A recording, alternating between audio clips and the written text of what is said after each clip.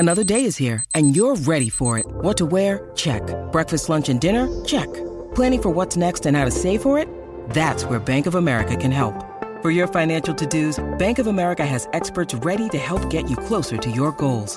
Get started at one of our local financial centers or 24/7 in our mobile banking app. Find a location near you at bankofamerica.com/talktous. What would you like the power to do? Mobile banking requires downloading the app and is only available for select devices. Message and data rates may apply. Bank of America N.A., member FDIC.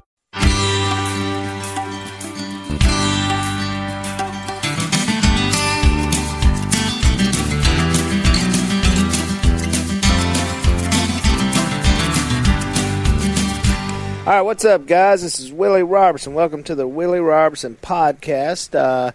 As always, I have my slobby assistant, Johnny D, sitting beside me. I just woke up, not long ago. Did you? Yeah, it was a rough night. Good.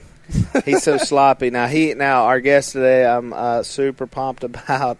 A buddy of mine who's got an incredible story, life, family, and he's pretty much the opposite of Johnny D. I met him once. He was very well dressed. He's like if you dropped Kevin off on an island for like 2 years and left him a bunch of Twinkies and donuts and stuff too. That was what he had survival. He would turn into Johnny D. That's what he would look like. If he can grow a beard, I'm not sure. Kevin Lacz is here. Kevin, how are you? Willie, thanks for having me on, Johnny D. Good to be with you guys again. It's awesome. Kevin has a incredible story, life, military man. We're going to talk about that. And he's also written a book that I was super happy to get, and it's called The Last Punisher. So, it's like if you were a superhero, me and you would write a book like this. This is real life, real stuff. A SEAL Team 3 Snipers True Account of the Battle of Ramadi.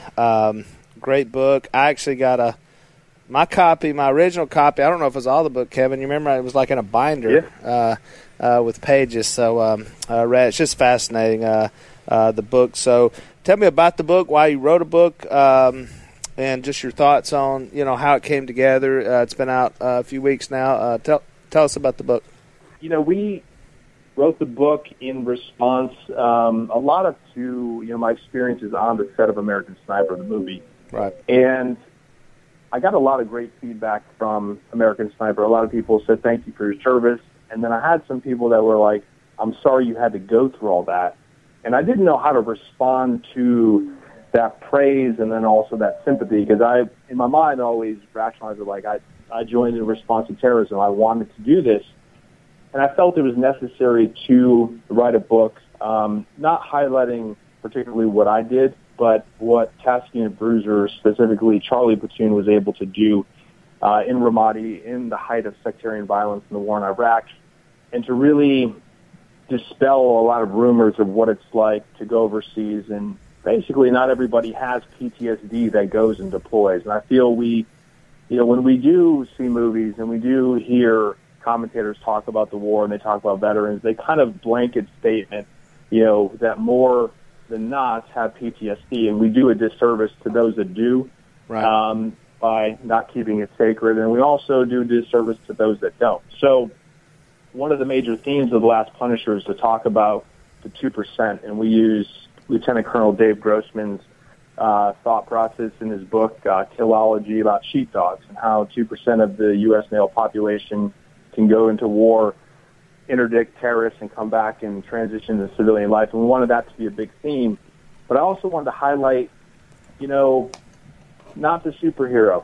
And I'm not a hero. I'm not a superhero. I make mistakes like everybody else, and I wanted to show those and show the people around me who helped me grow and mature as a naive, new SEAL into somebody who's had combat experience. And I was fortunate to serve with some of the most impressive people who've ever worn the Trident.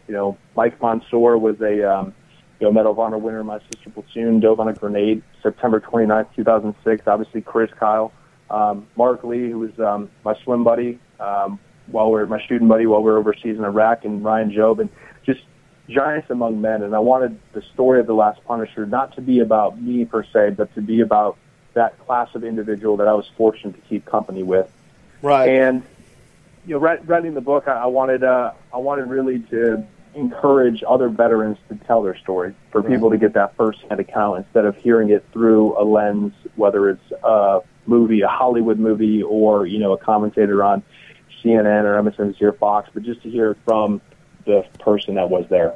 Kevin, is there still some stigma about, especially SEALs, writing books, or, former military writing books? Is that stigma still there? I mean, you hear about that some, about, putting the stuff down, on paper, selling a book, making money. Did you feel that at all, or hear any of that? Or I mean, it's always present. People are always going to hate on you no matter what you do. I've had a lot of good supporters, great friends of mine, people that I served with. Everybody in the platoon has, read the book and enjoyed the book and felt it was respectful. So the people that matter, have supported me, and I'm fortunate for that. When it comes to the stigma of SEALs writing books, the Battle of Ramadi and the time place that we focus on was a decade ago. Mm-hmm. And what has happened there has changed. It's really a piece of history now. Right. Ramadi doesn't exist the way we left it, but we won't get into that. But I think it's necessary for people, especially young men that want to be SEALs in the future, want to be Rangers, want to be Special Forces, want to join the military and serve their country and be proud of the way of life that they have. I think it's necessary to tell that story. So, right. Would you much rather, a person who has been there, has sacrificed, has, sweat, bled, shared America for future generations, tell that story and be able to tell that story and do well off that? Or would you much rather somebody who has no tie to it, an actor or, a politician or somebody, tell that story for them? And right. There's always going to be people that say, you shouldn't write a book, but I really think it's a piece of history. It's important to hear a first-hand account. And I think it's important to give credit to where credit's due. And, it's not just about me. I highlight guys in the platoon that, most people have never heard of. Most people hear about Chris Kyle, but they don't know the Tonys, the platoon chiefs. They don't know about these other guys that make that platoon so robust and made it so, so awesome. Well, I think you did, and I think you certainly, it's just oozing with the team and all the people around you, and like I said, even your mistakes. And let's face it, I mean, the books, a lot of them that have been written, I'm fortunate enough to know. And, you've got Lone Survivor, you've got American Sniper. These are going to be made into movies, and let's face it, I feel like we need the book, right? Because the movies, by the time they get the movie versions, things are creative licenses taken. They've got to shorten it up, and they've got to make it, make sense and sell it in Hollywood. So I am glad. I'm glad that there's books written, first-hand account, that you can go get all those details. And so, it's just hard to get a Cliff Note, version of these stories. And I'm glad that you did it. I was touched by how you joined. And what made you go into the military, and really where your life was at that point, which, let's face it, a lot of Americans, are at that point. So talk about that, just when you decided to do something, make a difference, and kind of break the lifestyle that you were in and do something different. Sure. I wouldn't say I was in a dark place in 2001. I was in a rut. It wasn't. I had pictures like college. It's like that. Yeah.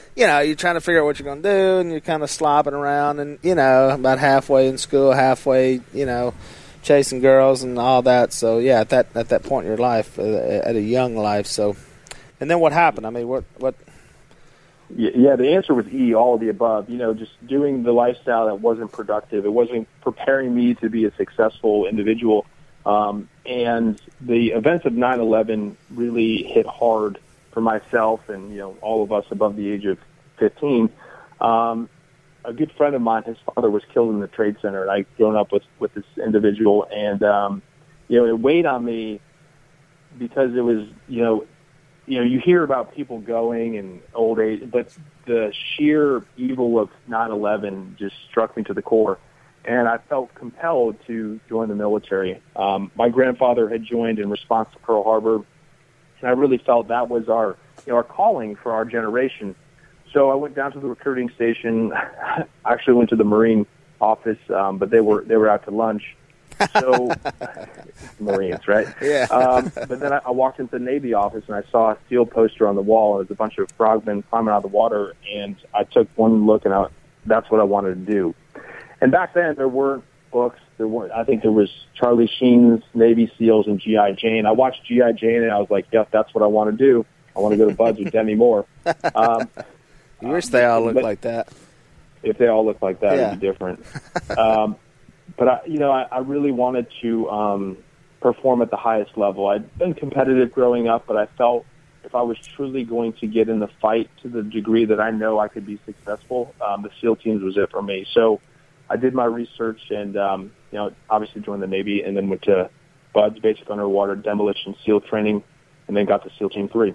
Yeah, and so now you were an athlete, right? I mean, how much did that play in, just your athleticism and all that into the training of what you did? To make it easier, or were there guys that didn't seem athletic or could handle it? I mean, just tell me a little bit. I mean, I'm fascinated by that and just the training and how I know how hard it is, because I know people don't make it.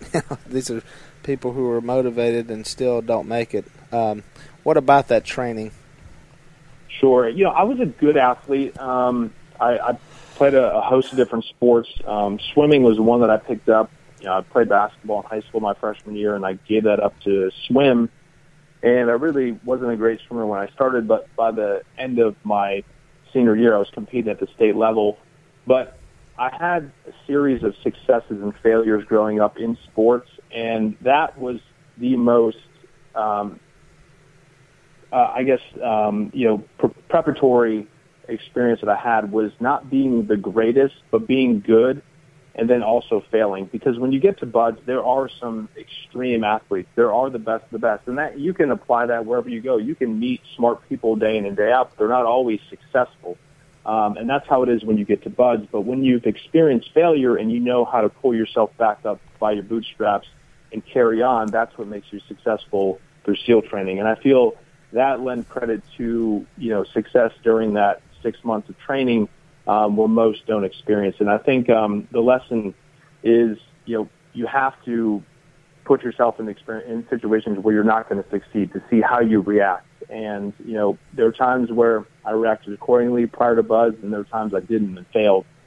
But all those accumulated, strengthened my resolve when I got to, the elite level, when I got to SEAL training, that, this is for keeps and I will make it, because I've been through failure before. I don't want that to happen again. Right. At what point, Kevin, do you know that you can actually take another person's life in the arena of battle? Do you know that going in? Are you guessing? I know you talked about that some in the book. Or you just know you got it, and you know that if that time has to come, then you'll take that. You'll have to take that opportunity. When you sign on the dotted line, when you take the oath, you know that you're going to protect your country against enemies, both foreign and domestic. And protection means, ultimately interdicting the enemy on the battlefield or wherever you encounter them. That's an oath that I think a lot of people take, but not a lot of people sit and reflect on. Right. And we as a society have become very, very civilized, where we don't see that evil as much as other areas around the globe. And when you go overseas, you are going to see it. And I knew in response to 9/11 that this is a heinous enemy, and it's a diabolical enemy, and eventually we are going to meet it. So mental preparation, you can tell yourself you're going to do it. You're going to do it all day long. And I always felt that I would be able to do it when I got to that situation. But you don't know when the situation presents itself. I mean, we all hunt, and, you get buck fever, and you don't know how you're going to react. But I felt a sense of calm when I got to that situation, because it's not, and I rationalized in my mind, and I know a lot of others with me did, it's not a human being. When you see the, nefarious activities, when you see the evil of them taking handicapped children, putting them into crowds and detonating with improvised explosive devices, it's not a human being who does that. And that makes it easier to do your job. And when you're hunting some of the worst individuals in the world, it's simply a business deal when you get to that battlefield. Right. On the flip side of that, what's it like mentally, spiritually for people who know that your life may end at any moment? I think for regular civilians like us, just the thought of that. I mean, do you just put that out of your brain? If it happens, it happens. And I mean, how do you deal with that, knowing that at any moment, because you obviously have lost friends and brothers and that you fought beside. How do you push through that and continue on your mission, knowing that you could die at any second? You know, I guess your chances are higher than the normal person. In '06, I was a young man. I didn't have a girlfriend. You know, I had my family back home, but it was something that it was just me. And if I get blown up, I get maimed. It's just me. You know, I'm not leaving anybody behind, and that probably made me more effective than what I did at that time. But I wrote about August 2nd, and that's the day that we lost Mark Lee on one of our direct action raids in the daytime. And that moment, I realized how fragile, how fleeting life is. And fortunately with Mark, I was able to really experience a lot of humanity. You know, Mark was a very strong Christian. You know, I'm very comfortable talking to him about whatever, prior to ops, on ops. And, he made me a better person. So when we lost Mark, I realized how short our time is and our experiences are so valuable. And I think that's where the biggest takeaway that I took was, although you might lose your life on the battlefield, you can lose your life every single day you step out of your house or even in your house. Right. And it made me relish the experiences, spend more time with the people that matter to me, live life for the fullest, because truly you don't know when it's gone. And when it's gone, there are no redos. And I think that's Mark Lee's gift to me in that situation, and I carry that forward and, come home from work and just throw myself on in the corner of the house and just spend time with my kids, because I realize that it can be gone tomorrow. So enjoy the time you have today. Right. And I know Lindsay helped as well, your wife. I want to know who, was it you, someone else, or a team? Reading this book, Kevin, the way you described things, I really felt like I was there. And I'm not talking about the big parts. I'm talking about the smells and I really could, the way you described just the time, the areas you were at, like I said, with the smells and the sweat and the maybe taking a dip of snuff. I mean, whatever it was, I just felt like, wow. I mean, it was incredible how you described these experiences, and I don't know how you remembered them. I know you said maybe you wrote some stuff, wrote a lot of stuff down, but I was like, I don't know that I would have that memory, especially in looking at the bigger picture. So, I mean, how were you able to capture all those down to the fine details of these small moments? Sure. I wrote, like you said, I wrote some of the things down, just like basic overviews of how the months were going by and some of the things that we did. Nothing too specific at the time, and I didn't know how that would benefit me in the future, only in the fact that if I live long enough and I have a bunch of grandkids, hopefully that'll jog my memory when I'm losing my marbles and tell them about all the cool stuff I used to be able to do. But when I worked on American Sniper, and working with Bradley and working with Jason Hall, the writer, Jason, I asked him, how do you prepare for these scenes? How do you become an actor? And he's like, close your eyes, put yourself back into that moment. Focus on the smells, focus on the sweat, focus on the humidity around you, put yourself in that moment.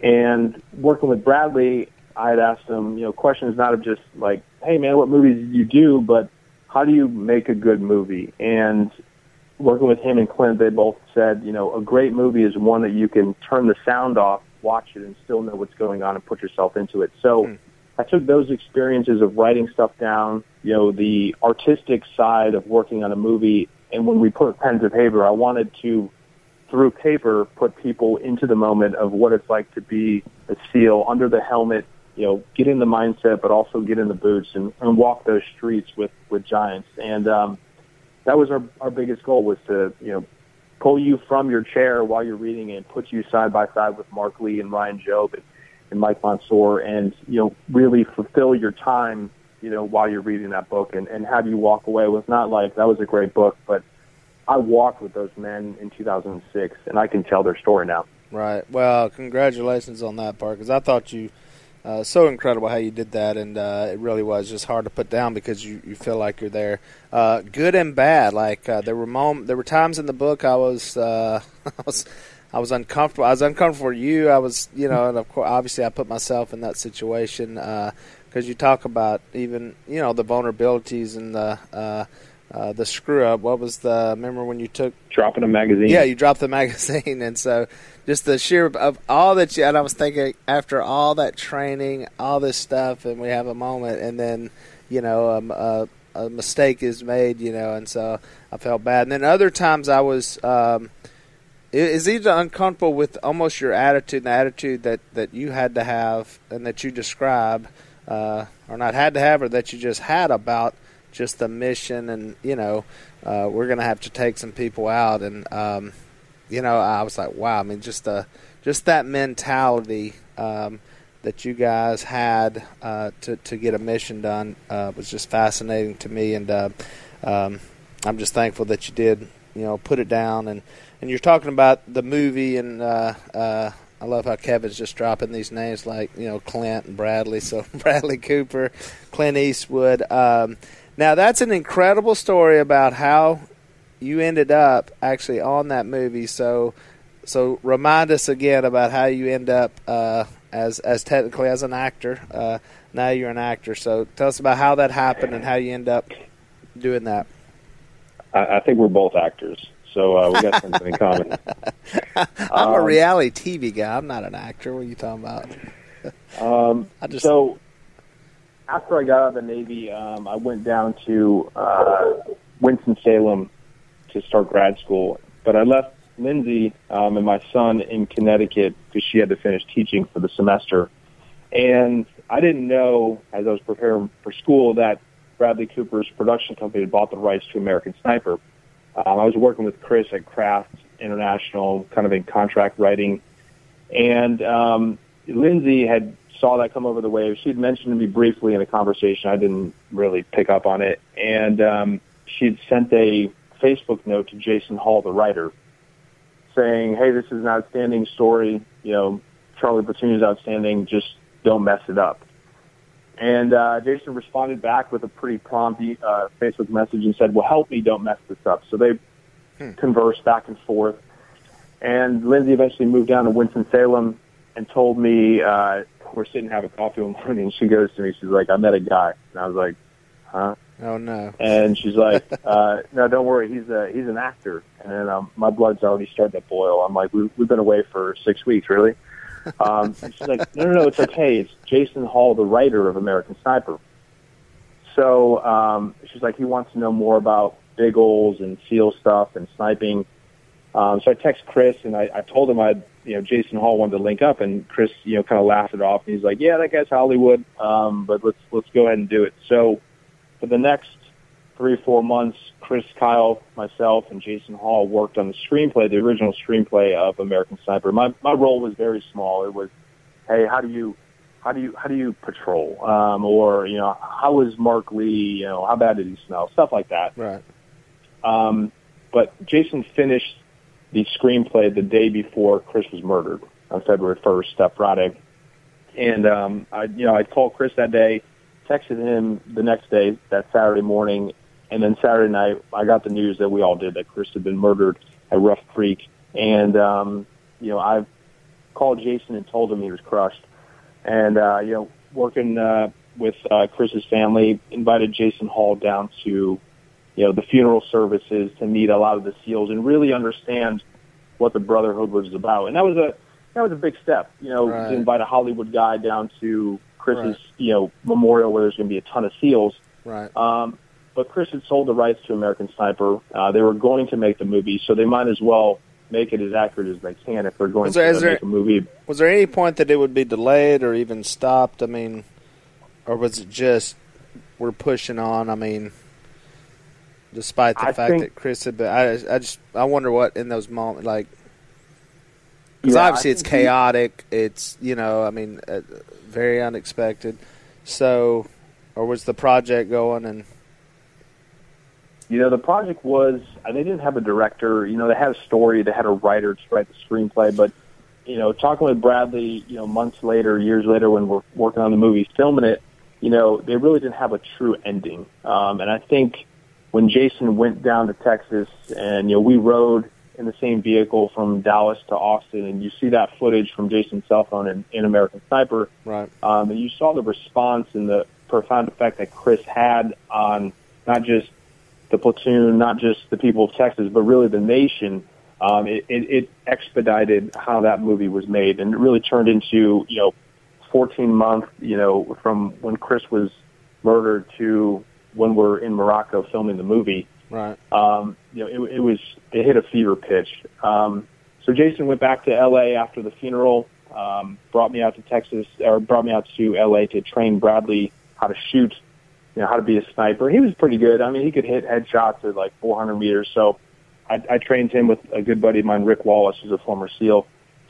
And he kept peppering me. He's like, hey, you ever think about playing yourself in the movie? And it really didn't cross my mind, because the reason why I was out there, my whole input was to make sure Bradley becomes Chris Kyle and tells that story the way he should. So I didn't give it much thought, and he kept going back and forth and saying, you should play yourself. And finally I was like, okay. So they sent me some sides to read. I did them on an iPhone while I was back in North Carolina in grad school, and Clint loved them. And the casting director called me up, and he's like, I showed the tapes to Clint. Clint loved them. Said, boy's damn good. Get him a job. That's a good Clint Eastwood. Not too. Well, you spend 3.5 months with a guy on a movie set. You pick up what he's putting down. But yeah, so I got the role, and had the honor of being a technical advisor, and got to work on the movie with those guys. Right. Well, and when you talk about losing people and how much you realize that we're just here for a short period. Chris's death profoundly affected me, and you talk about that in your book about, I know we all know exactly where we were when we heard that news. I happened to be in the middle of a really crowded restaurant in New Orleans, Louisiana, and I just bolted and took off, left the dinner party, and I had seen Chris just a few weeks before at SHOT Show, and there was a line there, and I was signing autographs, and he walks by and he just kind of nods, and I went, hey, come here, and he said, we'll talk later, and we did speak for a second, and just no idea that was the year before. We had sat up probably till 4 a.m. at a bar, and I'd heard way more stories, and just that scared the mess out of me, just all his stories, and so just you never know. And so I was so glad that the movie came out. Glad you were a part of it. And what Bradley, it was amazing. I don't know Bradley personally, but man, it just seemed like I was watching him. The actress who played Taya was the same way. I saw so many little things where I was like, God, that is so hurt, So ultimately sad for all of us who knew him, but you guys were able to again tell his story, tell the story of the military and the real stuff, much like you did in The Last Punisher. And so I'm grateful for you guys that have to go back through and put that down, especially when they're tragic, like Marcus. I mean, having to, we talked about that one time about becoming famous whenever everybody that you loved and care about around you are not here anymore. And so it's a tough plight. And so I think for us on this side, as civilians, to try to make that easier and try to, obviously we become friends, and just trying to make that better. So now we have a story. We share this crazy story because I did not know you up until, I guess I'll say last year, what was it, a week ago, that our buddy reminded us. A year ago. So we have a mutual friend, and you live in, is it Pensacola? Yeah, I live right outside of Pensacola. Right outside of Pensacola. Yep. So you're down in that area, and I have a great friend. You have a friend, John McInnes, who's owner of Floribama Bar, among other crazy things that he does. So we're all buddies, and John's one of these guys who thinks that the world is literally almost over. I mean, we're a week out, and he's read every book and about moons and the blood. Everything's a sign. So he's kind of a spooky guy, and he calls me up in a panic. He's like, Willie, we got to go to Israel right now. And I was like, we're going to Israel. He said, yeah, I think it's time. I think we need to move over there right now. And we had just stopped shooting Duck Dynasty, and I said, well, yeah, let's go. And so he said, we're going with David Huckabee, Mike Huckabee's son, and they do tours and stuff over there. And he said, my friend Kevin Lace is coming. And he said, Kevin is a former SEAL, and he's also in the medical field right now. And I thought, what a perfect guy to travel with in Israel, because I was a little scared. I mean, I'd seen, news and stuff. And so I thought, I've got a guy that if we get in a bad situation, I felt good about you getting us out.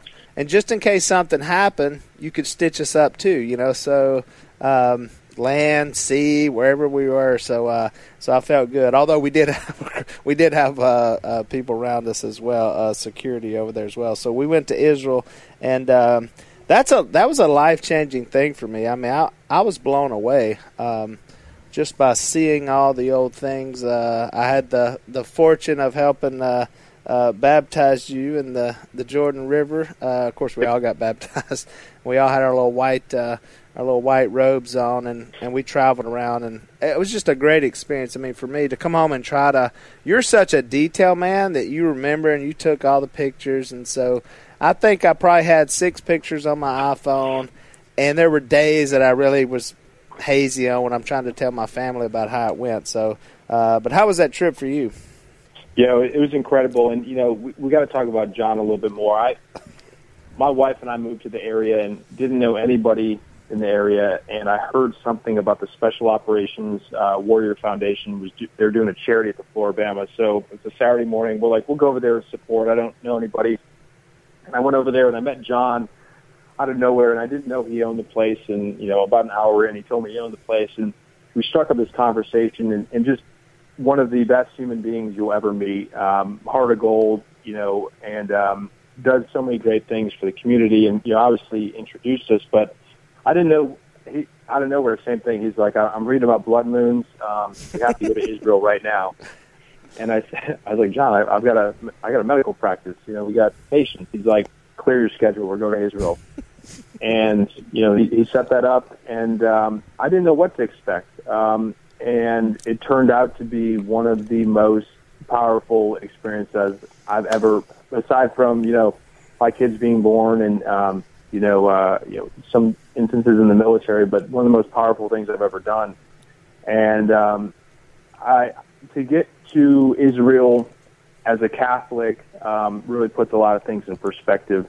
It definitely deepens your faith, and it also rationalizes and makes sense of, the stuff that you do overseas as a SEAL. When you go to the Temple of the Mount, Dome of the Rock, and you see how tense it is, and you see, that balance of love and hate, and it made a lot of sense to me after I went on that trip. Did you ever get nervous of any of the things we did? Were you ever a little nervous about something going down? No, I had you, Willie. That time that that time we're supposed to go on hike. You never looked really nervous. I kind of did a couple of times. Like, we were up at the temple and everybody started screaming and shouting, and I got a little uncomfortable. That's when I just kind of would get a little bit closer to Kevin. Kevin's a big guy, okay? John is not a big guy. Kevin's a big. How tall are you? About 6'3". 6'3", and so yeah, it was a little. But didn't you feel that, like, for the people that live there, that you live there every day, what a different way of life than we live here? I don't know how it is down in Florida, but there's not a lot of tension here in Louisiana like that. And it just they wear that every day. You just never know when someone's gonna blow something up or shoot something. Everybody's got a weapon on them. I mean, everyone, they're carrying around weapons, and so it's just it's just an intense place to be. And then when I see those places, now you realize it's been like that for thousands of years. Just never thought about the real places, because you're looking over not only with Jesus Christ and the disciples and Sea of Galilee, but then it's like, oh yeah, there's where Isaiah was and Abraham. I mean, you going way back, and so it just blew me away. And I can't wait to go back. We've been talking and texting about trying to get back over there, but it was just a great trip. We had some spirited debates, some awesome debate. Riding around that van, I would get on different people, especially David Huckabee. I'd wear him out a little bit. Politics, we talked about politics, a lot of religion. So it was a fun trip, and I was glad to be able to get to know you there and do that. And then I went back. I went back over and visited you guys with John. And tell me about the charity, because I think it's awesome what you guys do. And tell me a little bit about your charity and what y'all do there to try to help people out. So you came over for the youth ministry charity event that John had set up. Mm-hmm. And John had he didn't really tell me too much about it, and basically taking young men off the streets, struggling with substance abuse, and empowering them, bringing them to the Lord, and sending them on their way. We actually ran into a gentleman the other day who's working. He's a manager at a restaurant, and he's been working there for the last 2 years, very successful, done very well, and he's going to school up in Michigan to be a hard hat diver. And just seeing those stories after going that day and then learning more from John, it's absolutely incredible. But my wife and I started a charity back a year ago. We were working on the book, and I'd been hunting in Africa a few years before I started grad school. And I went there, and it was one of the most calming places I've ever been. And I told myself I need to bring Lindsay here. So we went back in 2015, and we really just turned off the computers, turned the phones off, except for the emergency call back to the kids, make sure they're all right, and communicated. She grew up in a hunting family. Her father-in-law, or her dad, got me hunting in Africa, and she learned why I like to hunt. And it's not just shooting an animal, it's deer camp, it's stalking, it's being a hunter, it's that chasing, pursuit and capture. And she ended up shooting an impala and loved it, had a great time, but she came back changed. She felt like this is something we need to share with other veterans and spouses to promote communication. So we launched Hunting for Healing, and we take service-connected veterans and their spouses on hunting, fishing, outdoor activities, and we've done duck hunting in Chalmette. We have gone offshore fishing out of Destin. We're going to Costa Rica in March. We're actually going gator hunting in Chalmette again in the next couple of weeks, and we're also taking 2 veterans and 2 spouses back to Namibia on a 7-day plains game hunt next May. So, oh wow, the experiences are so powerful, and it's getting people outside their comfort zone, and it's allowing them to shut everything else out around them and build a strong bond. Because when you get out as of the a military, couple, you're as a couple, right? As a couple, correct? Right. Yeah. To work on the marriage as well, because I think people don't think about that as much as you think about the individual who's serving and all that. But man, it really, it's a strain on a marriage. You come back, especially when you're here, you're retired, and all the things you bring with that. So that's what I loved about what you were doing, was actually as a couple, because you guys were like that as well, and trying to keep it all together, because it's not just an individual thing. There's family, kids, and as the couple goes, so the family, so the kids, all of it hinges off that relationship. Correct. Yeah, it's for a veteran. When you get out, your friend group is massive. You have all your buddies in the platoon, and then as the days, months, years go by, that dwindles down to the ones you hold close, and then ultimately, day to day, it's just you and your spouse. Right. And we wanted to share that because, as I'm sure Corey knows, like when it's deer season, she's on her own. That's what I do. And we want the spouse to understand why we do it. If we can bring them closer over deer camp, over hunting, then we've done something good for them. Well, and you mix that together, and I just think it's great what you guys are doing. Hunting for Healing. And so I'm excited to see how that grows and how you guys put more into that. And obviously, whatever I can do to help you, I'll do as well. And now you've gotten you're a physician's assistant. I was able to meet some of your staff that you worked with. Now Kevin's also kind of like my surrogate doctor over there. So when we were on vacation, the staff comes over, they do the blood work, So now I'm on vitamins, and you actually consult me on medical stuff as well. So it's a funny thing how life works and how we end up with people in our lives. And Kevin, I'm thankful you're one of those, and thanks for trying to keep me healthy. And the Lord provided safety for us in Israel, and I'm sure we'll have another trip soon. We'll have a lot of memories. And I got to get those other guys on the podcast as well, certainly John and David, hear about all the stuff that's going on. But just a real spirit of community. We're brought together as Americans, which is great, and we all love our country, and we served and helped, and whether it's pop culture, television, movies, military, we all come together, and just the bond of Christianity as well, and just hanging out with people that we want to hang out with, because life's too short to hang out with people that we don't. So Kevin, I'm so thankful for you, and thank you for this book. I wish everybody would get a copy. The Last Punisher with Kevin Lacz, and just talking about his story about Ramadi and just being over there. And I hope we never forget, the sacrifices that are made for us to live the way we do and to help so many people all around the globe. So appreciate it, brother. Well, I appreciate it, man, and thank you for everything you've done. And, that trip to Israel definitely, I was talking with John the other day, it's made me a better person. I appreciate you. I feel the same way.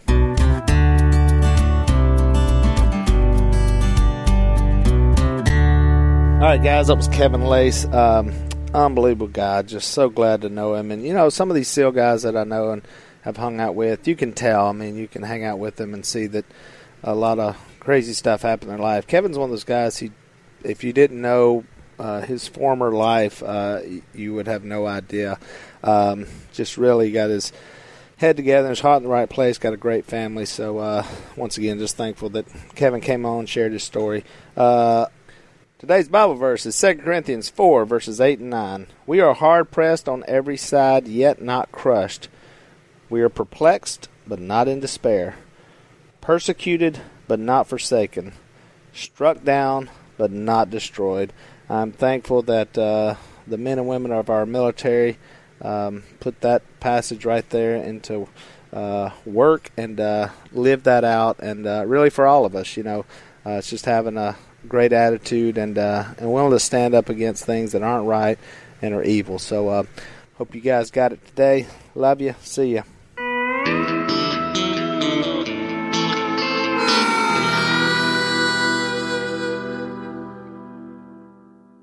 Hi, everybody. It's Brian Kilmeade. I want you to join me weekdays at 9 a.m. East as we break down the biggest stories of the day with some of the biggest newsmakers and, of course, what you think. Listen live or get the podcast now at BrianKilmeadeShow.com.